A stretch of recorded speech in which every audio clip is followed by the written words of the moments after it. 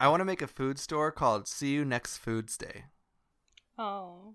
That's my Conf. current desire. Good luck with that. Thanks. Wait, can you just call it Foods Day? Because I think that every day is Foods Day. Yeah, well, that's part of the joke is that come here whenever you want. Mm. But that way you can abbreviate it to Comf. Well, it would be with an N instead of CUMF like you pronounced. Kunf. It's hard to There pronounce. You go. Kunf. Kunf. Wait, are you saying U like just the letter? Yeah, like, it's the letter C, the letter U, and the word next. like U-Haul. Yes. That's great. With all that tries to divide us, let's take solace in song to rebuild the detritus. Everything's great. Nothing is wrong. Yeah, I got to go on a road trip. Ooh. Right with the farmer that I live with. Went down to Sweet Home, Arkansas. How is it there, and what is it Hot. like there? It's hot. We went to a national park called Hot Springs National Park. There was a babbling spring, and all the springs there are full of like baking soda, essentially. But not all of them. There's some cold springs. Huh. But it was pretty cool, and also very hot. But yeah, it was soothing to my little cricket joints. You can do like a spa pack where they put, the special water on these towels and pack your body in it. And I learned a lot about racism. Oh, should we have a racist segment? I think every episode is a racist segment. That's true. We've really been hooked on this half Asian. That really was a catalyst for everything that's happened.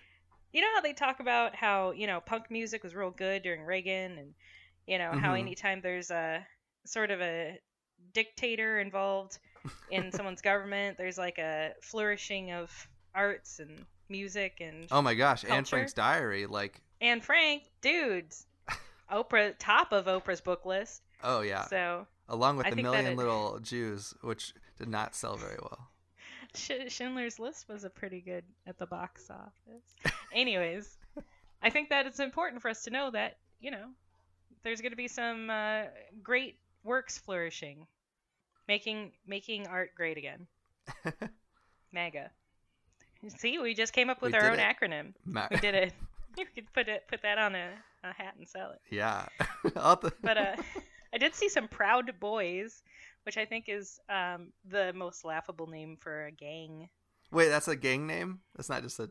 Oh, man. You don't know about Proud Boys? Tell me about Proud Boys. So they're these guys that think that white people are the best and non-white people are not the best. And sometimes they get punched on TV. I watch a lot of TV because I'm in a, indoor-outdoor. So, indo-outdo. And I think that it's important to know about these new types of gangs. We used to call them neo-Nazis when I was an egg. But now that's a little bit like postmodernism. It's like archaic. Yeah, plus they have they've adopted what people are calling the Peaky Blinders haircut. So they're not skinheads anymore because they got hair. Oh. Yeah. That's a good cover-up. Yeah, for disguise. Someone's racism. Mm-hmm. But yeah, it's interesting how these are probably, young, affluent adults whose grandparent were in the war. Oh, so they're like rebelling against their forefathers. Yeah, their forefathers used to kill Nazis. Now they're trying to bring it back. Wearing Nazi armbands and sig hailing all the time. Hailing? Like the weather? Yeah. The Ziggy Stardust and Hail, they do a combo of that where they point very dramatically, like they're on a stage, and they point like there's hail coming at you. They do all of their fingers when they're pointing. Well, there's so many hails that like you can't just reach them all with one point. 5 hails are coming at you. You gotta use all the digits available. Yeah. Exactly. So the Proud Boys, are they the number one white supremacist gang right now? They're like the most popular white supremacy gang on Twitter today. So they've taken over Stormfront, which is mostly fatties, and just the regular old skinheads. Are the old skinheads mad that they're being, like, outclassed? Which old skinheads? The ones from the 60s? The old neo-Nazis, yeah. Are they still alive, I imagine? I mean, if you were like a 21-year-old skinhead in 1963. All right, give me a second. You're going to be like... This is a good riddle. You're dead now. You're dead or demented from old age. What's funny about demented old people is that they live their youth. So they're like, these people in the old folks' home are being the neo-Nazis still. It's funny. We were just talking about that this morning on the way to go eat some macaroons. That, there's people whose grandparents ostensibly lived as slaves. Mm-hmm. Like if they were born in like 1850, and they were like, first time I got whipped, and then they died at like 90. There's people there that are like, oh yeah, that was, my parent or grandparent. Yeah. It's not long ago. No, it's very recent, and so we've come a long way, actually. Have we? Well, okay. I read an article recently, and it was a little bit tongue in cheek, but I didn't. I stopped reading before I realized it, and it said the gender wage gap is going to close, and I was like, oh, that's great, and it said by 2114. But I didn't see that second part, and I just stopped because it was like a very long hyphen, maybe an N dash, maybe even an M dash, and it's yeah, sexy. It was just a long way to read across that whole line, and I was like, well, that's great. The gender gap's decreasing, but then I think the point was that it wasn't happening soon enough. Not in our lifetime, but not in ours, but in a lifetime. I mean, I don't even know how many reincarnations I've lived through, but I'm probably not long for this world. Well, let's say that's 100 years from now. And let's say 100 years ago, women barely even had gender wage. Well, we couldn't vote 100 years ago. Yeah, so I think that's great progress. Is it? I mean, I guess so. I feel like we move backwards sometimes instead of I think forward. That's the problem, I think, is that because everyone's living in the present so much, we see all these like minute changes, like dictators and bad presidents as like step backwards is. Yeah, it's all much of the same. We recycle. And we reuse and we reduce, and ultimately it's all moving forward. It's just that we see every little bump and hiccup, but meaningless in the grand scheme. Kind of. And I know that's considered impolite to the people who are currently alive. Yeah. But so many people have been currently alive. Yeah. And they're not. They aren't though. Like, be told that not that many people died during 9/11 because it was a national tragedy and it was one of the first, like, one of two major offenses of people attacking the United States. Pearl Harbor and September 11th both sparked wars. But when you're like, oh yeah, but like fewer people died in that than this tsunami happened yesterday, and they're like, fuck you, right? How dare you disrespect? And I'm like, no, I'm just stating like facts of death toll. So yeah, I'm not saying that one's better than the other. They're both terrible. I'm just saying that in terms of body count, shit, like you get a real bad earthquake and like entire country collapses. That's CUNF. Cunth. Doesn't it get funnier the more you think about it? Yes. I'm going to get it tattooed on my arm. So, have you ever heard of 10Q? Are you trying to say thank you? No, like, so there's a service that I have called Do You 10Q, where they ask you 10 questions every year around Rosh Hashanah. Oh. As like a New Year's reflection. May I ask you one of the questions from 10Q? I hope you would. Oh, I hope that I would too. Okay, this is a question that I want you to reflect back on the last year. Mm-hmm. Is there something that you wish you had done differently this past year? Alternatively, is there something you're especially proud of from this past year? I probably wish I'd done something differently. I wish you were wearing clothes. Yeah, I'm sorry about that. No, it's okay. I'm not either. So I can't. I'm a hypocrite. I'm an apocrite. Yep, that's true. You know, I'm trying to answer this question sincerely. I sincerely hope you do. Can you give me your answers and I'll mull over mine? Yeah, let me sign in. I've been doing this for years. Oh. So I need to remember my password. Hold on. Do the tabbing sounds. Okay, I will share with you my answer to is there something you wish you had done differently this past year? Alternatively, is there something you're especially proud of from this past year? From 7 years ago. Whoa. What I would have done differently, I would not have worked at. Should have bucked up and applied for a real job.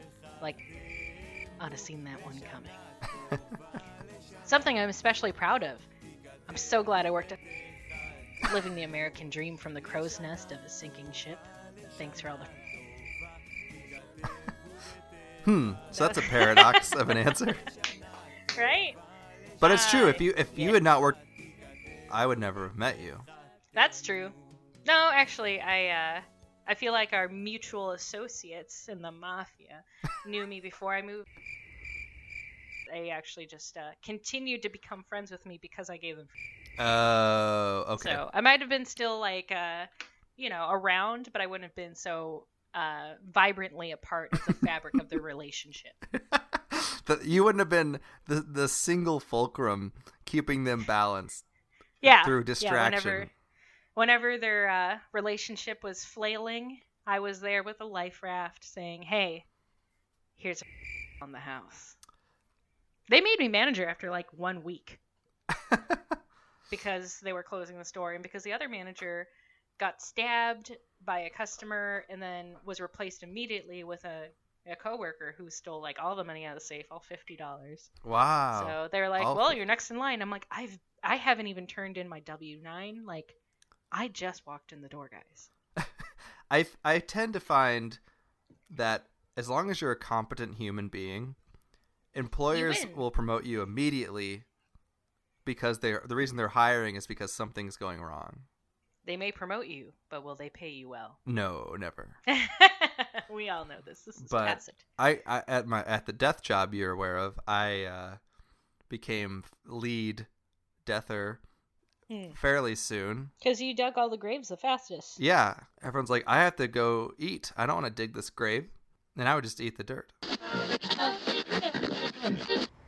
Bed wine, when you don't have the will to get out of bed. Bed wine, when you want to go get drunk, but you stay home instead. Bed wine! Available at your nearest pharmacy. Do you nuns have sex with crosses? Do they have like dildos that are crucifixes? Oh yeah, they got it. It's good handles on them. You're right. It's like a little sword. Plus, they have the ring. The ring? Nuns have a ring that is on the wrong hand that says that they're married to Jesus. Really? Yeah, dude. Don't you know about nuns? Nun facts. I know almost nothing. I was going to be like, I know none, but that didn't. None things. That wasn't good. The level of familiarity I have with nuns is none. Actually, that's not true. I got kicked out of Catholic school, so. Is it for flirting with the nuns too much? No, I was an indentured servant, and the nuns had me cleaning up after classes were out, and one of the nights I thought it'd be pretty funny to rearrange all the letters of the alphabet at the top of the classroom.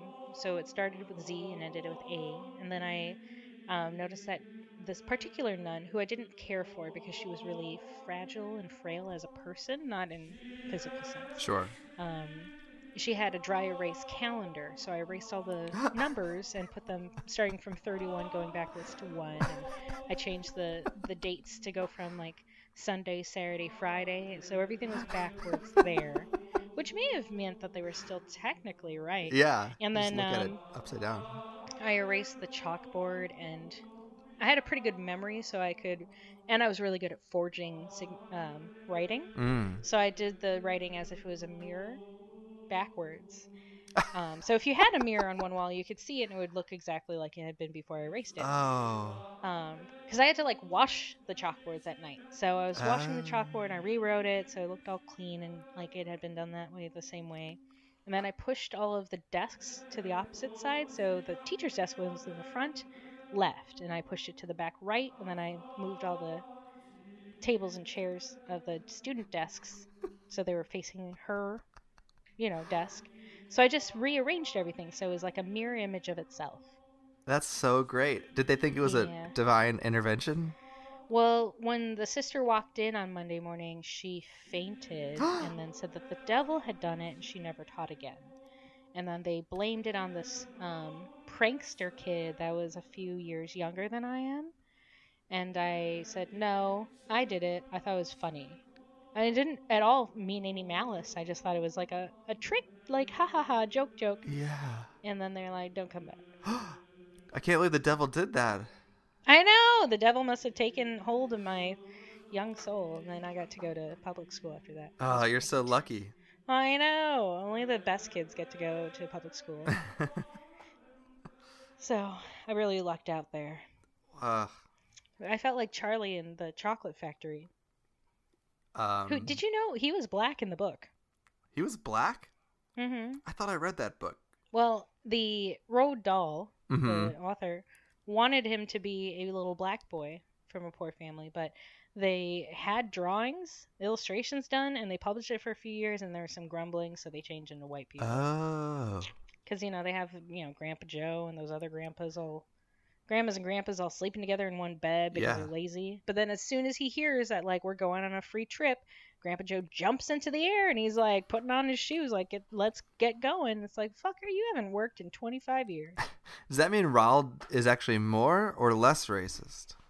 I mean, I guess that would be less racist because he is being inclusive and diverse in his writing, but then the stereotypes of the lazy... Exactly. So they wanted to shy away from that in the movie and in the illustrations. Huh. Now you have some Willy Wonka facts to put under your cap. Forever now. Thomas the Tank Engine. Tank Engine Romance. Forever now. Thomas the Tank Engine. Tank Engine time.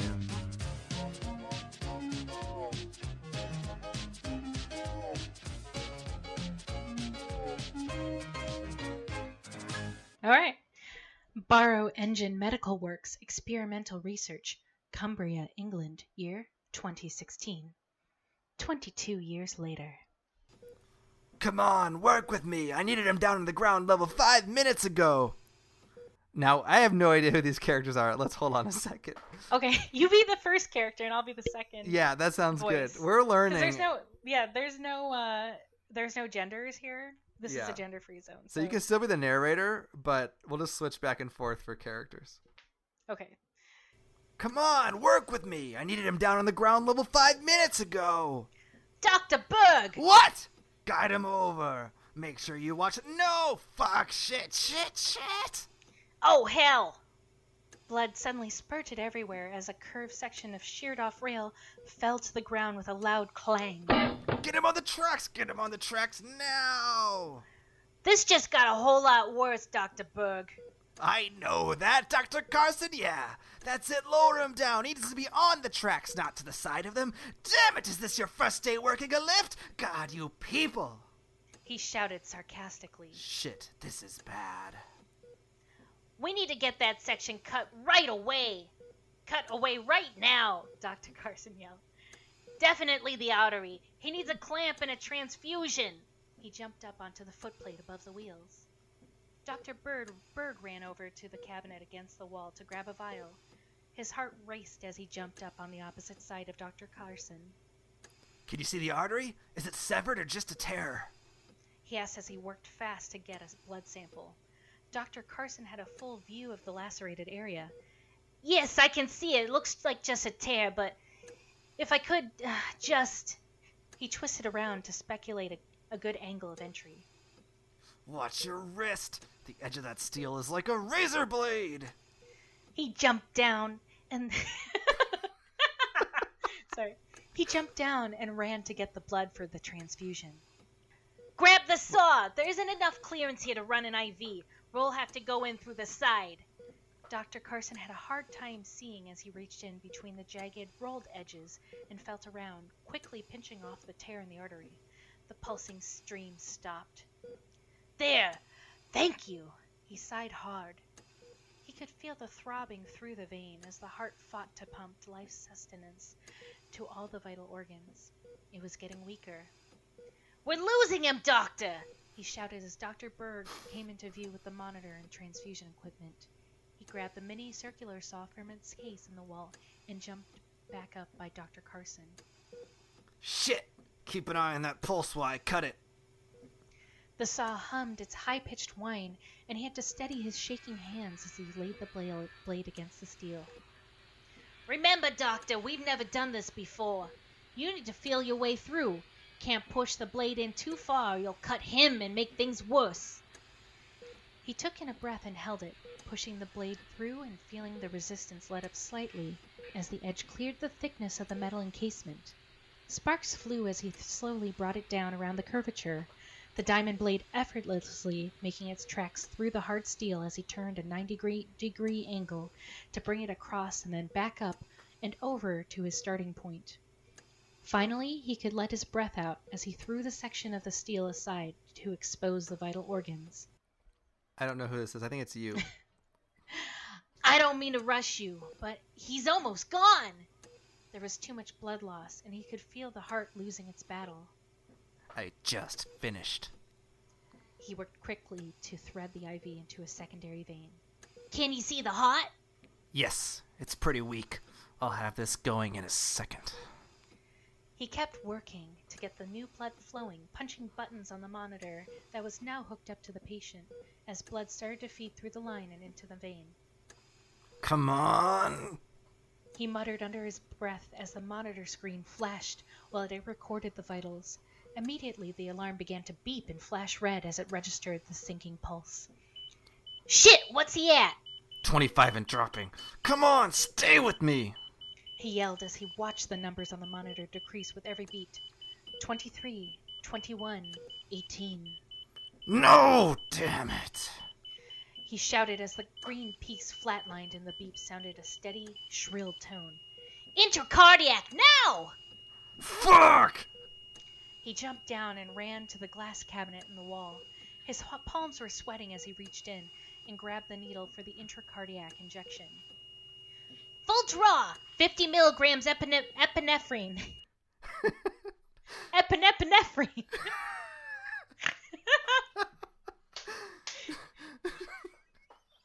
Shit! He yelled as he drew the adrenaline into the massive syringe. I hate this fucking thing. It's our last chance at saving him. You have to do it now! Oh, God! He winced as he looked at the still heart and then at the thick, tapered cut needle. I can't. Now! Shit! His hands trembled as he crouched down and braced himself against the curved steel. Please let this not be in vain. I'm so sorry.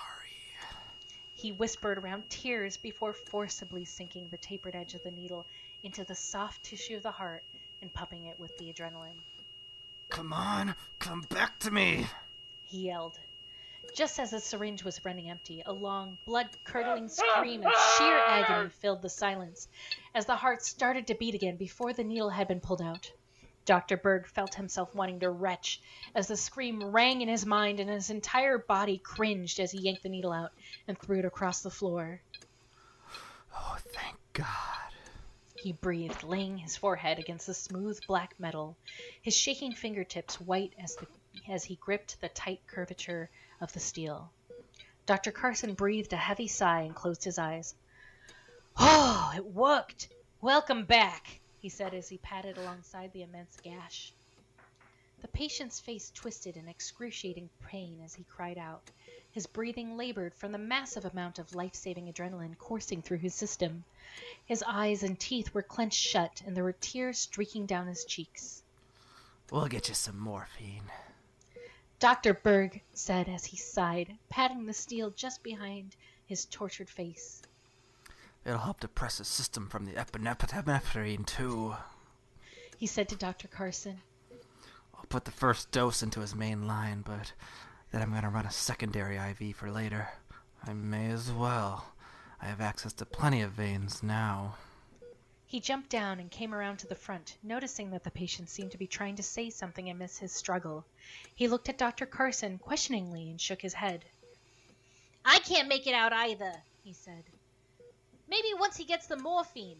Grab the suturing kit. It's going to take both of us to patch up this tear. With both sets of hands working together, the artery was sewn back in no time. Dr. Carson worked quickly with a cut section of steel to get a temporary covering on the patient, while Dr. Berg administered the morphine into his transfusion line. Good Lord, what a day so far, Dr. Carson said as they retreated to the office, which overlooked the large room that they were in. Not what I was expecting when I showed up for work today, Dr. Berg replied flatly. I never thought I'd have to do that. He grimaced. He was pretty shaken up about the intracardiac as he shivered slightly. They both looked out to the observation glass at the patient, now beginning to show the first signs of relief from the pain.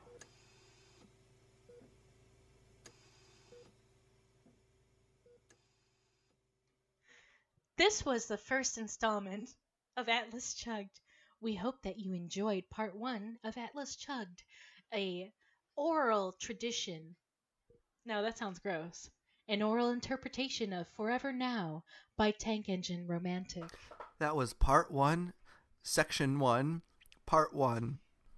Because section 1 isn't done yet. I know. Oh boy. You know what? Great. Oh, I What? think that's great. I'm dying. But I also want to read some of these comments. Where are the comments? Underneath the story is the comments on it. Maybe we'll read it once we finish the rest of the section. Yeah, we would be like definitely jumping ahead. Do you think Tank Engine Romantic is a woman or a man? That's a very good question. We can speculate based on the avatar of a blue flame circle with an arrow and a red flame circle with their cross. Oh, they're intersex. Mm-hmm. Nailed it. Oh no, this is a Don't Dead Open Inside. Take Romantic Engine.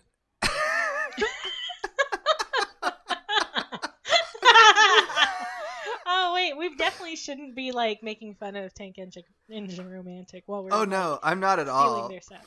I Oh, she's 32 genuinely, female. I'm genuinely very impressed that this is real. Yeah.